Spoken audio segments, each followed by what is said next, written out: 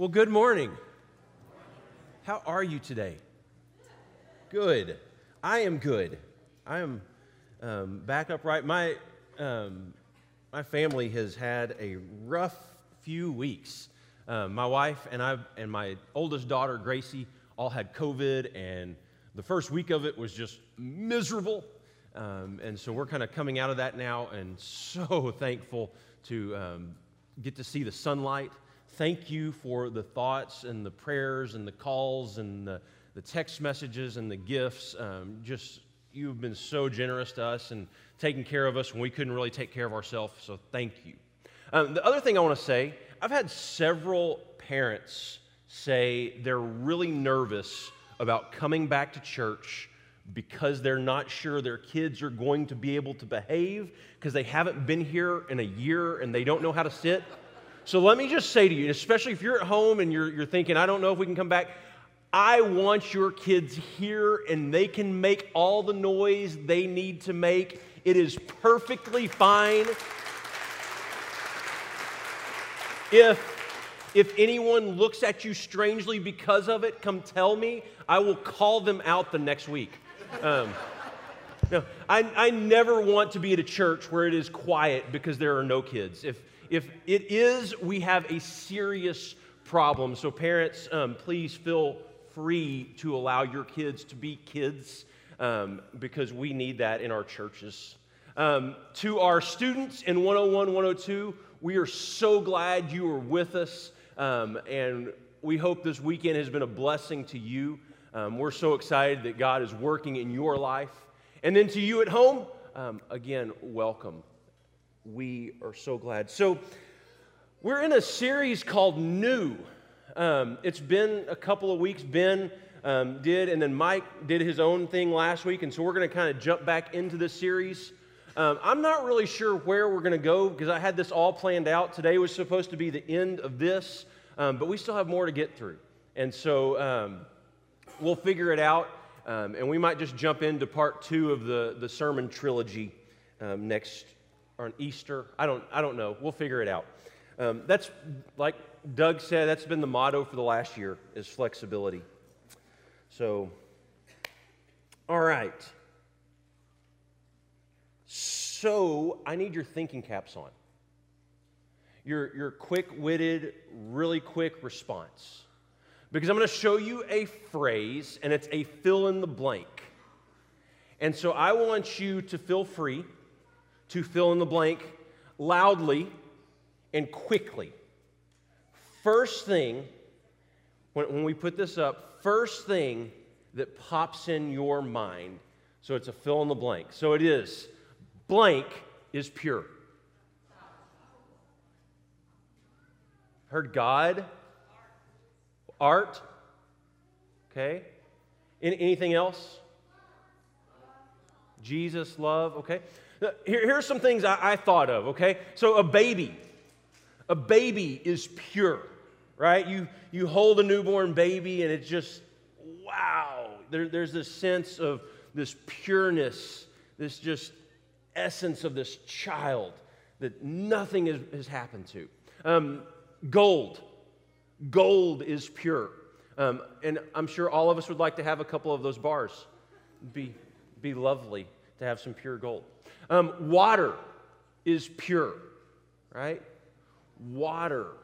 Maybe not that water so pure anymore. At one point it was pure, and you can still get pure water today. It comes in a bottle a lot of times now.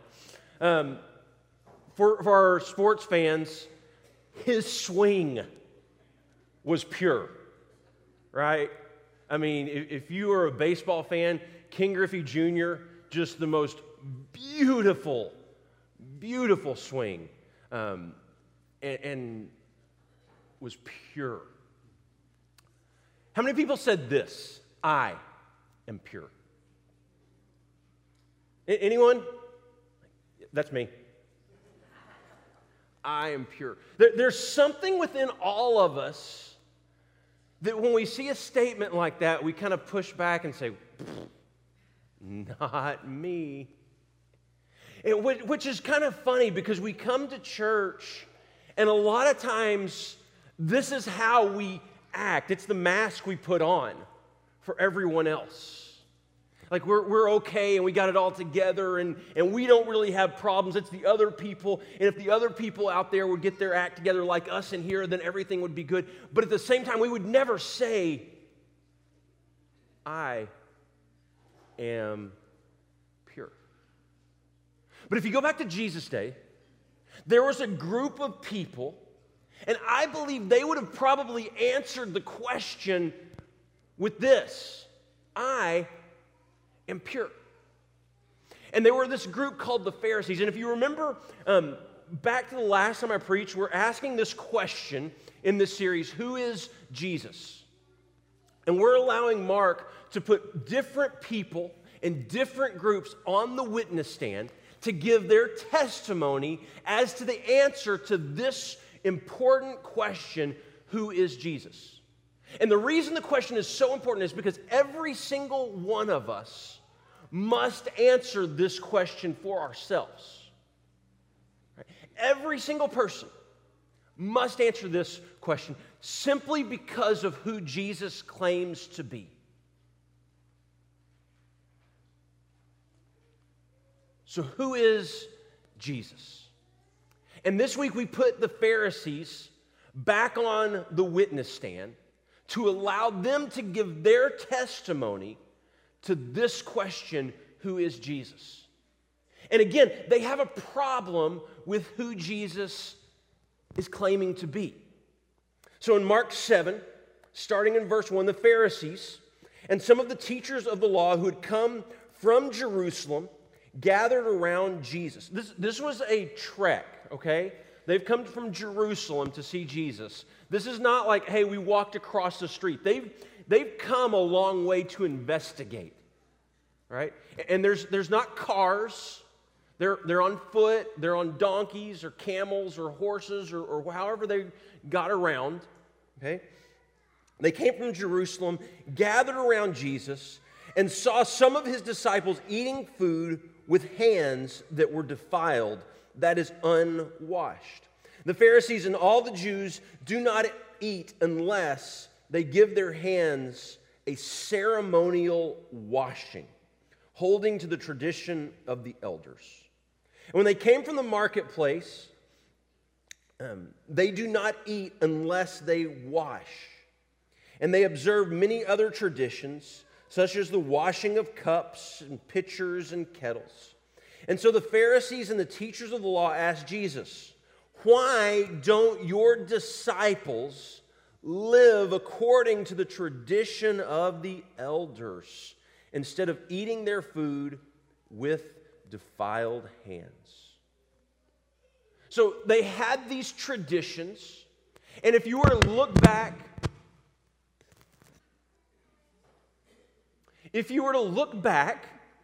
in the Old Testament, you wouldn't necessarily find these laws. Well, you have to wash your hands. Is that me?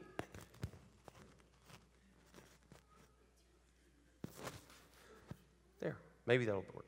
Okay, where were we? We wouldn't have, there's not like laws on how to wash your hands and how to clean the pitchers that you're going to use and all these different things.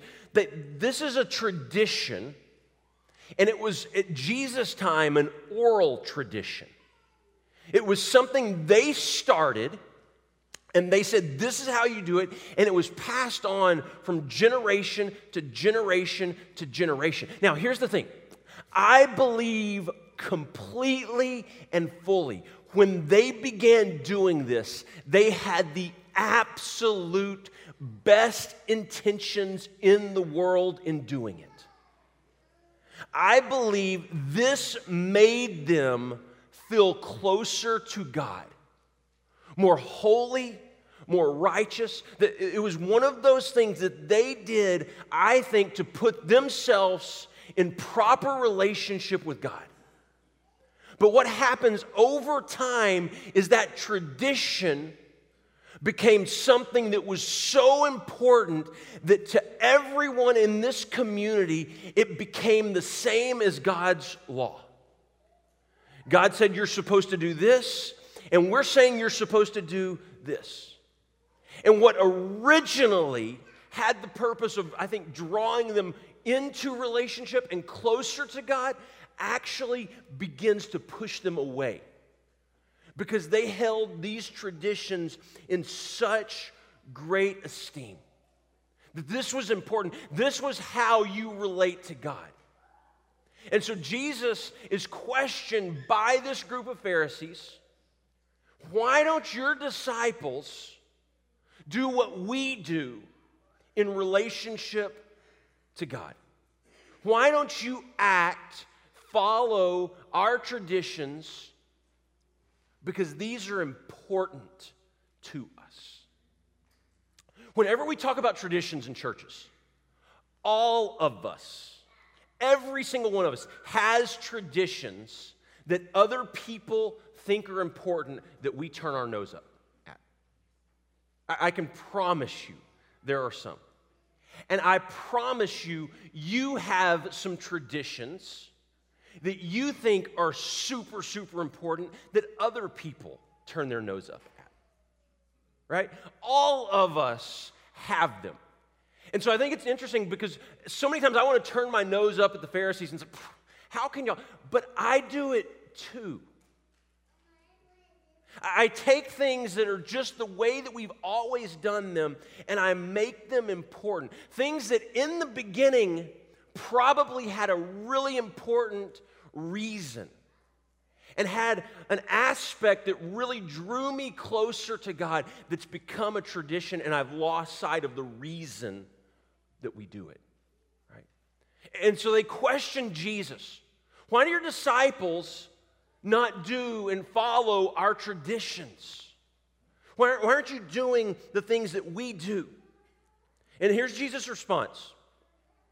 He replied, Isaiah was right when he prophesied about you hypocrites.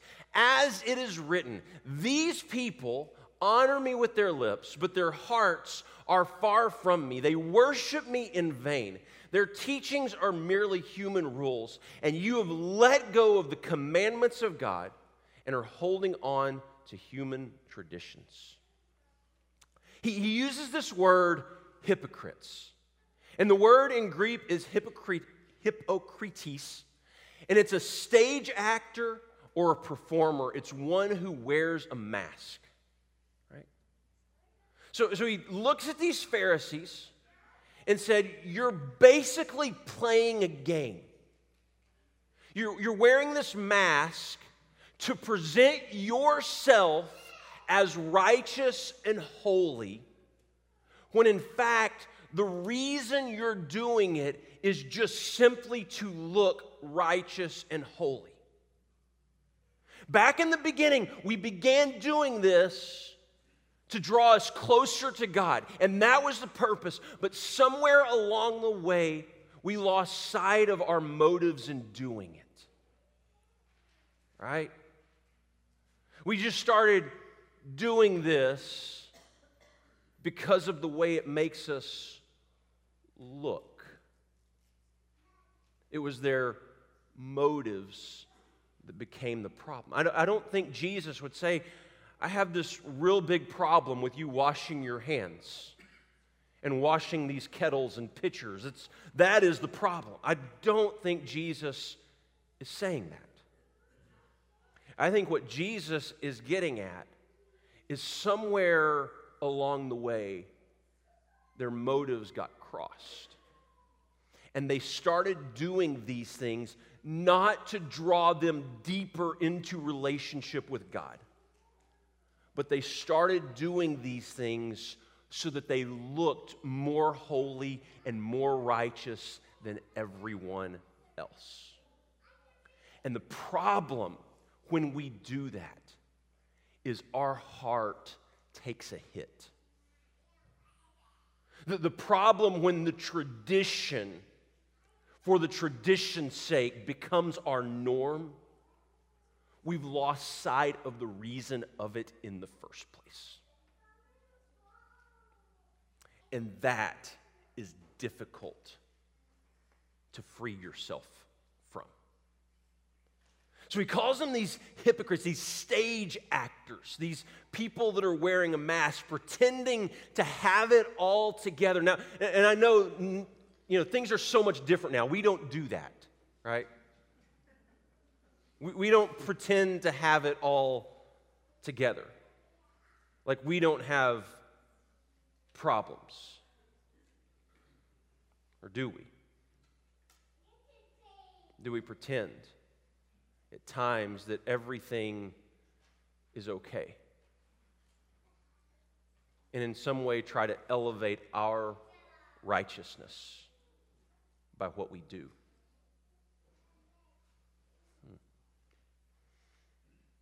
See, the problem was not what they were doing. The problem was why they are doing it. And what I've loved about the book of Mark in his gospel is he is constantly challenging our assumptions and categorizations of people and things as holy and unholy, as pure and impure, as righteous and unrighteous. Jesus is constantly challenging our assumptions and constantly bringing purity to that which was impure. That which with all the religious leaders, all the Pharisees, all the teachers of law would look and say, that is impure. And Jesus is constantly saying, no, we're seeing this wrong. Because the ones who look like they're pure and look like they have it all together have a really big heart problem. And the ones who look like they're falling apart and look like they aren't relating to God are actually in the perfect place to be healed by God and used by God for His glory. It's a condition of the heart. And so he points out that they found these loopholes in the system, right? You say, the law says honor your father and mother, but we can say, well, this is devoted to God, and so we're not really going to worry about that. Because it's devoted to God, we don't have to give this to our parents. We don't have to take care of them. And Jesus says, you think you found this loophole.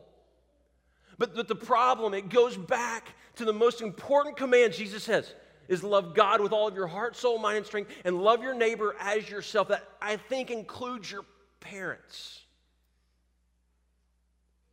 Like, honor your father and mother. That's a law. That's a commandment. And you're holding your tradition of ceremonially washing your hands in higher regard than loving your parents and honoring them and honoring and loving your family and your friends and your neighbors. And if you ever get those mixed up, we have a serious heart problem. But let me tell you this. It is so easy to do. And it's so easy to show up week after week in church because we're used to it. And somewhere along the way, we lost sight of the reason why. Is it important that we gather? Absolutely. But the purpose behind us gathering, the purpose of us getting together, is not so that we become more righteous or more holy because we're here. But the purpose of us gathering is that collectively we turn our minds and our hearts toward Christ, allowing Him to transform us and make us righteous and holy. Not that we would gather so that we are righteous and holy because we have it all together and we believe the right, but because we believe that together, collectively, we are seeking the face of Jesus, and He is transforming who we are from the inside out. And somewhere along the way, the Pharisees, who I believe they had the best intentions, but somewhere along the way, they lost sight of the purpose of it. So I want to ask a question this morning. And I think COVID, in a way, has shaken this up so much that it's pulled us out of our routines, and probably some good from that. But there's still the question: what is the reason behind what you do? Are you gathering here because we're supposed to? Or are you gathering because collectively, as the people of God, we are seeking Him and allowing Him to transform everything about us, making us righteous? Or was it you coming here so that you would be righteous? That just showing up would be enough. See, they lost sight of the purpose. See, because these traditions that we have are not bad. I mean, we turn our nose up at some of them, but I promise you, you have them, I have them. We all, if we could just simply be honest about that, we have them. But never allow the motives and the reasons for what we do to become the purpose of it. Right? It's a means to help transform us and change us, collectively to walk together with the people of God in community. That's the purpose. It's not just simply that we show up and together we're made holy because we were here. So he goes on, again, verse 14. Again, Jesus called the crowd to Him and said, "Listen to me, everyone, and understand this. Nothing outside a person can defile them by going into them. Rather, it is what comes out of the person that defiles them." After He had left the crowd and entered the house, His disciples asked Him about this parable. "Are you so dull?" He asked. "Don't you see that nothing that enters a person from the outside can defile him? For it doesn't go into their heart, but into their stomach, and then out of the body." In saying this, Jesus declared all foods clean. Going on, He went on, and what comes out of a person is what defiles them. For it is from within, out of the person's heart, that evil thoughts come: sexual immorality, theft, murder, adultery, greed, malice, deceit, lewdness, envy, slander, arrogance, and folly. These evils come from inside and defile a person. I thought, go back to that last verse there, Dustin. I think what's really interesting to me is these first four that he talks about: sexual immorality, theft, murder, adultery, all are kind of a distinctive act, right? It's something that you can see visibly, possibly. But with sexual immorality, there's an act to it. With theft, there is an act. There's something you're doing. With murder or adultery, there's something you do. But then when you get to the next 8 of them, greed. You can see evidence of greed, but I can be greedy right now and you not know it. Right? I can be envying you and you not know it. Now, I think eventually you see evidence of that, But these are things that are inside, and Jesus says those things live in your hearts. And I would even say those are seeds to some of the things that we would say are bigger problems. Right? So greed and envy and deceit, we could say, lead to theft. Like they're seeds that start out there, but they grow, right? They grow within us. We can look at these different ones, and I think when we talk about greed and malice and deceit, lewdness, envy, slander, arrogance, and folly, those are things that are really difficult to see. And in fact, you could be struggling with every single one of those and be here on a Sunday morning and no one know. And my guess is, as we put that list up there, there's at least one or two or three of them that lives in you. And the reason I would say that is because they live in me. And I see seeds of them at times. And see, here's the problem. Here's the problem.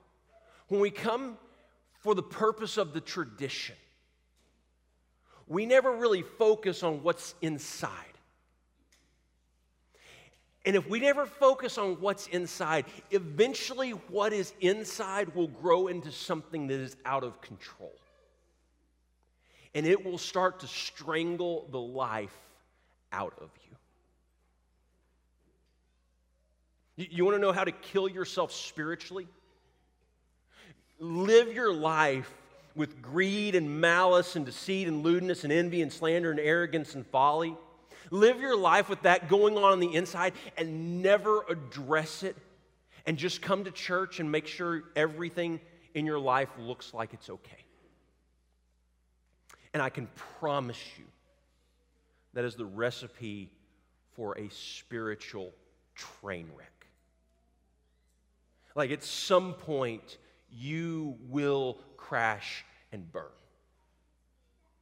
And I think the reason Jesus is calling them out is not just simply because they're calling him out, because he needs to call all of us out, because all of us have a tendency to fall into this trap.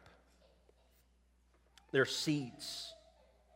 See, and what we want to do is we want to look and we want to define, here's who's clean, here's unclean, here's pure and impure.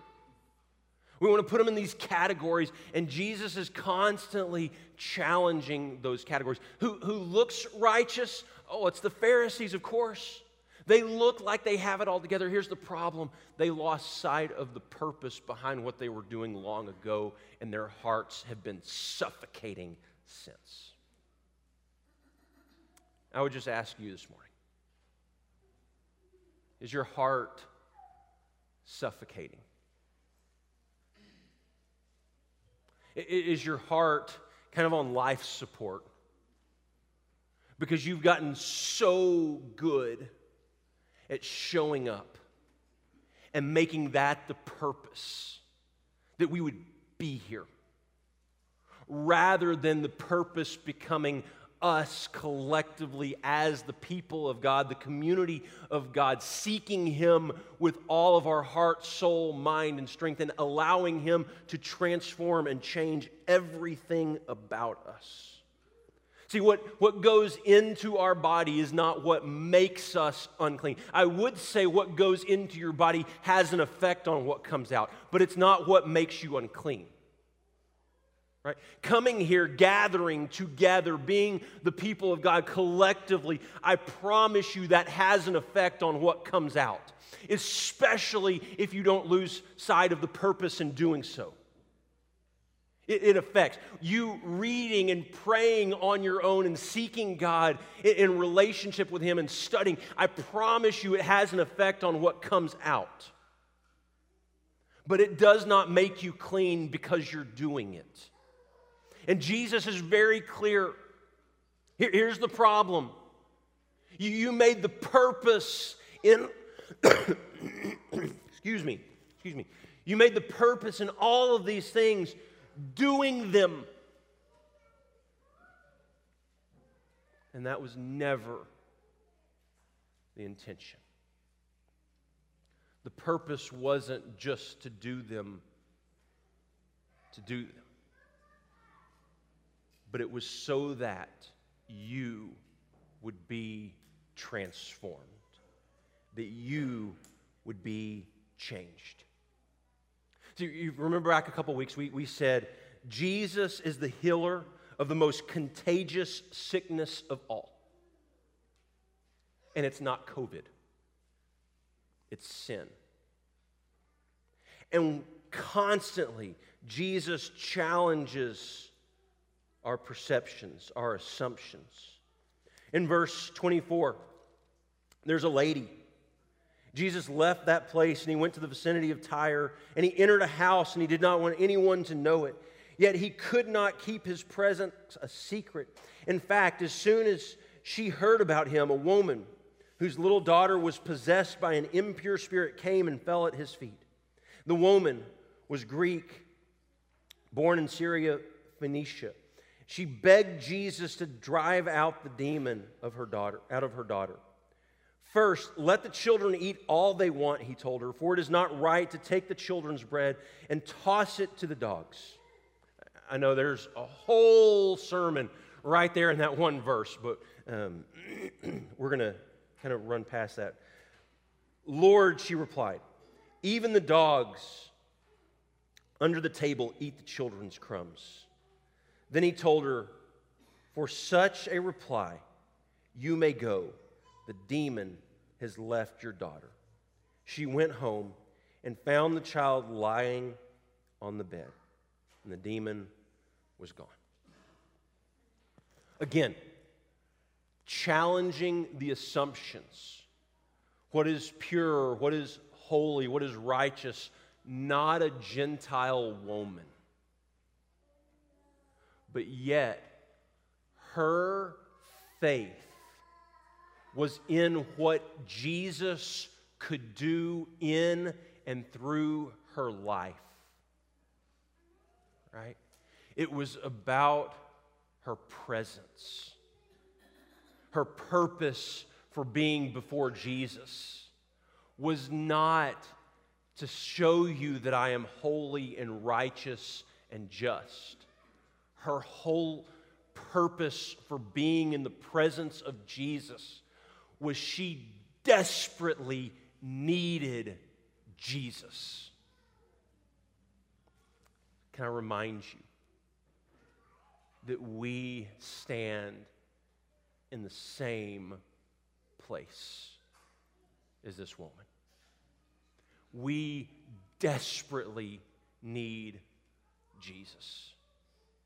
And the problem that we talked about several weeks ago is all of us struggle to see sin as a problem we're incapable of fixing. We all think we can fix it on our own. And what this woman realizes is this problem with the impure spirit. I am incapable of fixing it on my own. I need you. My question this morning for you, regardless of where you are in your relationship, in your walk with Christ, do you have that realization of how badly you need Jesus? Do you have the realization that we are broken and hurting and in need of someone to step in and save the day? Or has your mindset just become like the Pharisees, where it's, we do all the right things,